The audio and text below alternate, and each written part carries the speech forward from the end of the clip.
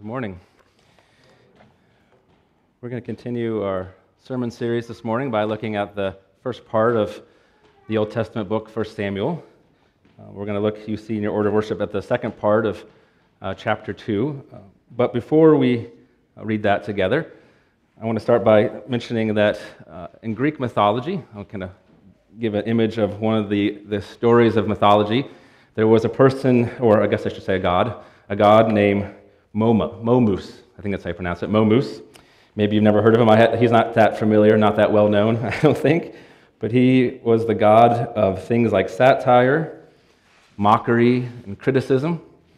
He was the son of night and darkness. And one of the things that he was known for was after humankind was made, that Momus criticized how it was put together, how humans were made, saying that we should have been made with a door on our chests, that you could open the door and see into our hearts. That way there wouldn't be any more lying or dishonesty or hiding. Well, the gods of Olympus did not like his ideas, and he eventually got kicked out of the Mount Olympus, mostly because he kept criticizing Zeus, telling Zeus that he was always too angry and too violent and too lusting. Eventually, Momus was sent in exile. But what an idea, right? The idea of humans having some kind of door on their chests that allow those around us to see what's happening within us. If we can picture that image, an image that mythology raises but eventually casts aside, it's an image that is part of 1 Samuel, the theme of our sermon series and the theme of that book in many ways, that God sees differently than us. That we only see appearance, but that God sees our hearts. That we might long or we might shudder at the idea of one seeing into us. The truth is that God is described in that way, the one who can see into the depths of our hearts, into our longings, into our joys, into our grief and sorrows, into our sin, into our joys. And as part of us reflecting on that theme, this idea of God seeing our hearts and us encountering God there, we've been looking at the stories of different people in 1 Samuel. We looked at Hannah, and this morning we'll look at Eli and his sons, and eventually we'll look at Samuel and the people of Israel and their neighbors, the Philistines. In the last couple of Sundays, if you were here, as I mentioned, we were looking at Hannah and her experience. Hannah was barren. She longed for a child, more than longing for a child, or in addition to that, I should say, she was also struggling with how people were treating her in her longing, mocking her or not taking seriously this longing for God to bless her with a child. In God's goodness, He gives a child to Hannah and her husband, and she gives birth to a son and names him Samuel, which means God has heard. God has heard. And she praises God for this gift. And last couple Sundays we looked at that hymn of joy, that prayer of praise that Hannah offered, that she praises God for this gift. But interestingly, along with praising God, she also acknowledges and seeks the reversal concerning the arrogant and the wicked, the self-sufficient, the mighty, those who don't have any problems. And interestingly, right after that prayer, the next few verses, the next section, we encounter the arrogant, and we encounter the proud and the wicked. But guess what? This is important to see. Those examples of pride and of wickedness are not those outside, not the evil Philistines that we'll encounter later, but they are the priests of Israel. The very priests at the temple of God are the arrogant and the wicked, more interested in their mightiness than in the weakness of the people around them. We know what this can be like as people of faith. We have to be careful not to be Christians who are quick to criticize culture or quick to criticize those who don't believe, while at the same time ignoring the faults and brokenness within us.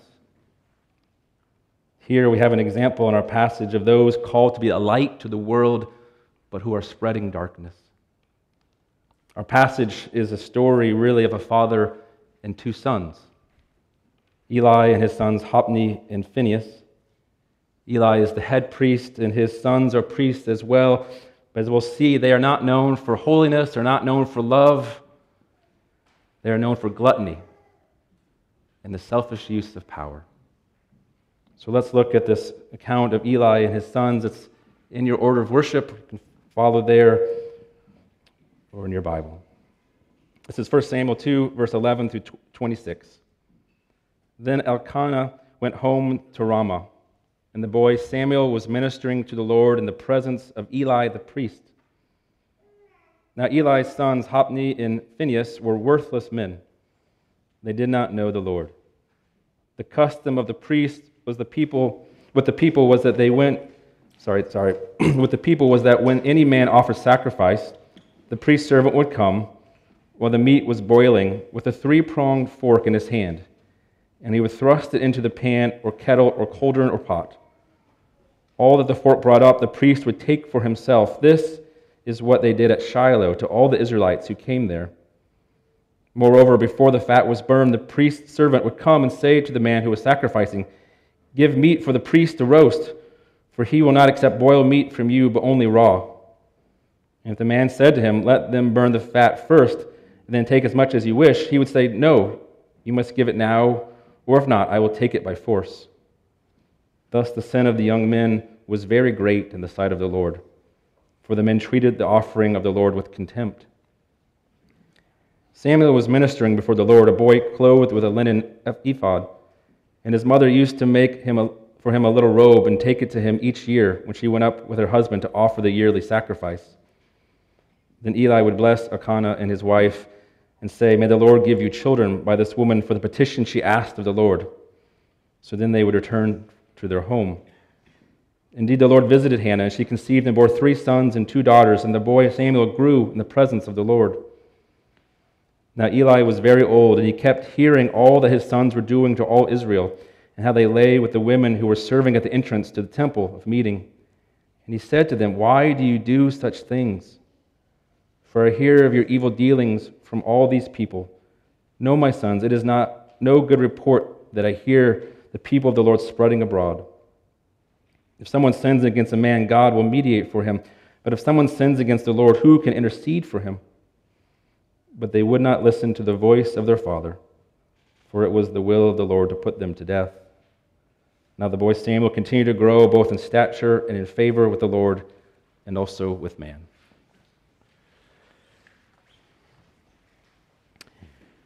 Well, there's a lot in our passage, you might have noticed. There's a lot going on. And what I want us to do this morning is have 3 parts to our sermon. One, I want us to look at the narrative, the story, and see what is actually happening here. Then I want us to look at how our passage speaks of longing for things to be different, and how it speaks of hope in God's actions. So let's start with just the story of seeing what is happening.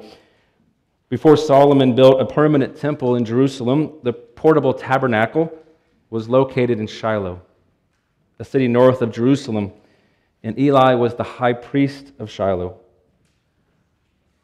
In order to understand kind of where we are in the context, it's helpful to know that not only did Hannah give birth to Samuel, this gift from God, but as part of her prayers that she had promised to God that if she conceived of a son, that he would be given to God, that soon as he was old enough that he would serve the Lord in the temple all his days.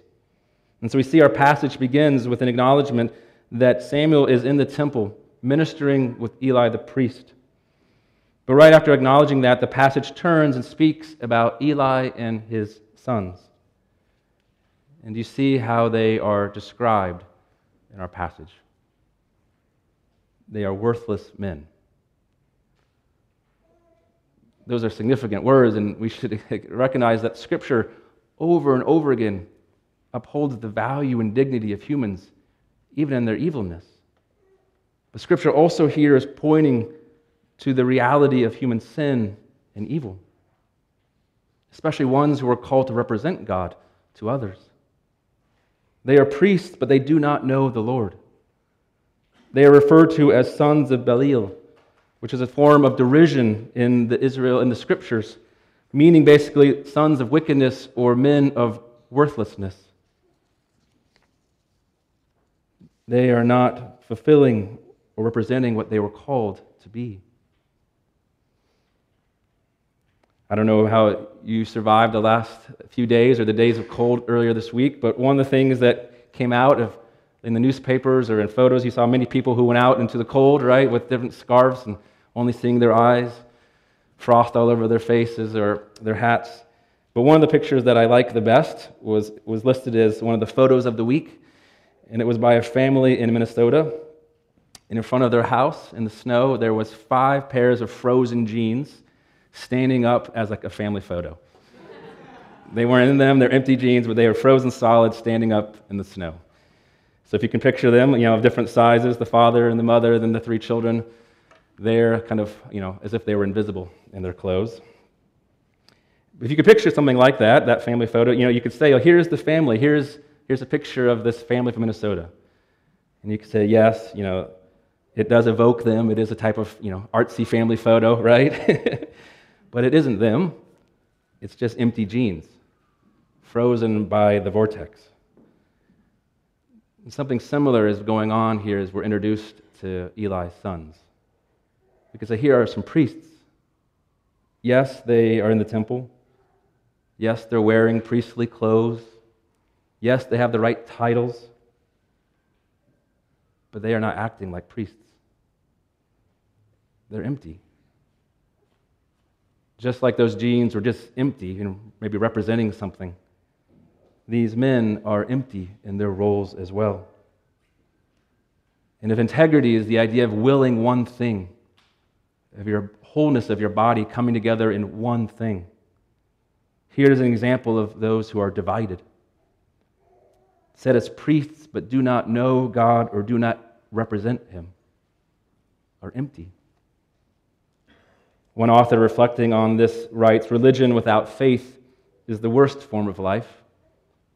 Religion without faith is the worst form of life. I don't know for sure that's completely true, but I think it gets at this idea that maybe we've experienced ourselves, that something that was meant for beauty and meant for freedom, our faith, Christ, something that made to make us more human, to make us honor God and honor our neighbors.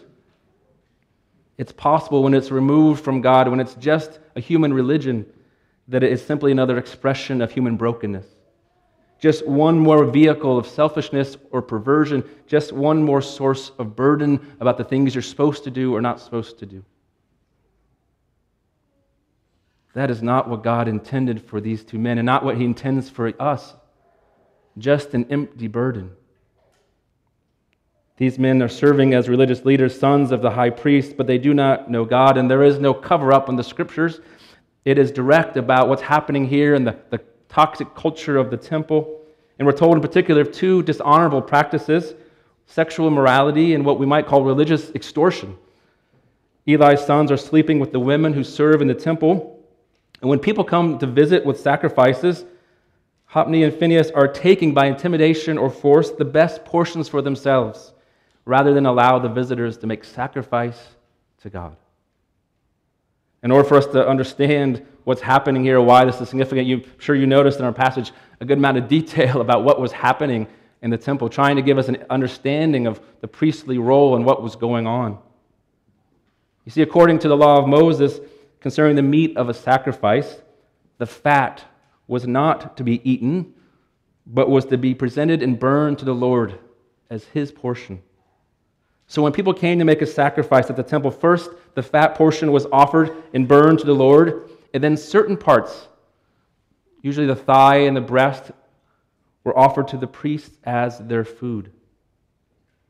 This was the protocol, but Eli's sons are not satisfied with this designated portion or the order of things, so they decide to do things differently. Did you notice? First, we hear about the priest's servants using a fork to go out and actually fish out meat from people who are preparing their sacrifices. Rather than waiting for the portion that was assigned to them, they go and they take as much meat as they can. But that's not enough. So they go on, and second, they decide to start taking the meat even before it's cooked. Even before you can make an offering, let us take the parts that we want for ourselves. So we can imagine the worshipers showing up at the temple, saying, let me burn the fat for the Lord, let me come to worship God. We know what He's expected of us to make this offering. Let us do it. But the priests, those who are supposed to enable this sacrifice, to meet God's people as God's representative, are saying no. No, unless you give us the portions of meat in the amount that we want, we will use force to take it. What a strange concept of religious extortion. Using their power to get what they want. Two men who are deliberately going against the law, helping themselves instead of helping the people, treating people as insignificant, treating God's offering as insignificant, something that they are to take rather than to offer to God. And it's for this reason that's summarized in our passage that they treated the offering of the Lord with contempt. In addition to this religious extortion, there is a moral offense as well, that Hophni and Phinehas are sleeping with women who serve in the temple. One of the problems that was going on around the neighboring people around Israel, that pagan worship often connected worship ceremonies with what's called temple prostitution. So prostitution, sexual immorality was connected to the temple worship in pagan settings. Such settings invite those who come to use other humans as objects of pleasure. And God is clear throughout His history with Israel that His ways are to be different. To worship the Lord is not centered on using another person for our pleasure, but the worship of the Lord is to move us to see our neighbors in new ways, to love and to serve and to honor. The priests are abusing their power in order to take advantage of others in the temple. And you don't need me to say that sadly, thousands of years later, it isn't hard for us to imagine those in power using their position to mistreat others, to use others for sexual pleasure. And here it is in the temple of God, the place set apart for the worship of God. When Eli hears what's going on, he rebukes his sons. You make the Lord's people transgress. In their role, these two leaders are called to shepherd God's people, but rather they are misleading and hurting God's people. They were to be set apart as holy representatives of God. But do you see that their conduct has simply turned the temple into a place just like the marketplace, where I get what I can?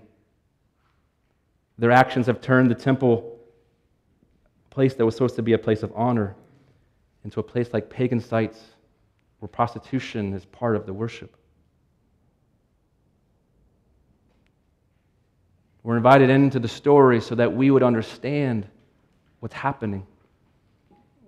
And even though we're removed by many, many, many years, we're invited, you and I, to hear this and to try to imagine it, that we would feel the longing and this anger of the people.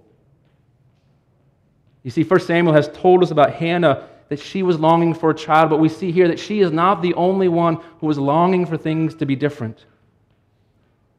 She was longing for a child, and she was struggling with the mistreatment of those around her, and it brought her to grief and to shame and to anger, the sense that there was no future or no hope. That was Hannah's experience. But here in Eli and his sons, we're invited to feel the anger of corruption, the selfish and arrogant power. Again, there is no hope. The very place that we're supposed to go and worship God has become twisted, hurting and using and not helping those who visit. Of course, our setting is different culturally, but I don't think it's that hard for us, especially in the cynical world that we live in, right? To be familiar with the failure of religious places and religious leaders. Even maybe moving us or others to ask, what is the point? What is the point of church? What is the point of access to God is blocked by sinful people? Even making us wonder, is religion just an expression of human power and human manipulation? It's in the midst of these type of questions and this longing and the anger of the people that we're reminded about this story. It's also about a father and two sons. It's also a story of sorrow and wishing things were different in your family. The theme of family, of parent and child is brought forth in our passage. It might not be obvious right away, but there are parallel accounts about Hannah's care for Samuel and Eli's relationship with his two sons. Do you see how our passage goes back and forth? There's a parallel in the contrast. There is a mother's love expressed in her visits to Samuel and giving him a little robe each time to care for him, contrasted with a father's sorrow over his children. Eli's blessing of Hannah and her husband set in contrast with Eli's rebuke of his own sons. The Lord's provision that he will give children to Hannah and her family against the Lord's announcement that Eli's sons will die. And both accounts of the family end with the mention of Samuel growing. A father and two sons. Eli's children have become a source of pain, sorrow, and anger and shame for him and for others. Your sons are worthless men. We have to stop and think of the sorrow and the shame in those words. Your sons are worthless men. Makes me think again of Momus, that Greek god I mentioned in the beginning. The idea of doors in our chests. If we had such a door, right, if it was opened up, think with me how much of what we would see, how much of what's going on inside of us has to do with our family, maybe how we relate to our parents, or how our parents have influenced or affected us. Or if we have children, our concern for our children and their well-being and what they are like or what they are experiencing. Eli kept hearing about his sons, and he asks them, "Why do you do such things?" Now, as I was looking at this passage, I came across no shortage of sermons about parenting and Eli's failures. Sermons on parenting make me nervous. I feel like most of the time it tells you more about the person speaking than it does about the Scriptures. And I think our passage is more about hope, about God's willingness to be involved even in the midst of human frailty. God not allowing human sin or corruption to stop his ways. But it is worth us reflecting on Eli's experience. Eli's story and his sorrow reminds us that parents have a sacred duty from God to rear their children in love and righteousness, to provide for the physical and spiritual needs of their children, to teach them to love and to serve, to obey God's commandments, and to invite them not merely to religion, not merely to rules, but to embrace Jesus, the one who was offered as forgiveness and grace, a place of rest for them. And it's possible for us to neglect such a calling. We're all busy with many things in our lives, and if we're honest, parenting is difficult. It requires perseverance. It can be discouraging. It's also possible to go in the other direction, not just to neglect, but a different direction. If we go later into 1 Samuel, one of the critiques, the only critique I could find of Eli and his parenting was that God said he honored his sons above God. He honored his sons above the Lord.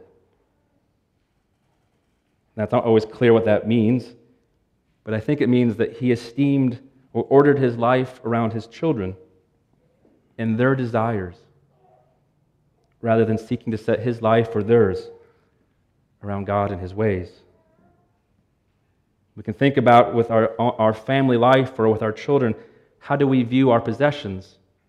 How are we teaching our children to view their money or time or relationships? Because we see in Hophni and Phinehas that they saw other people. They saw their schedules. They saw their power. They saw even the temple of God as secondary to what they wanted.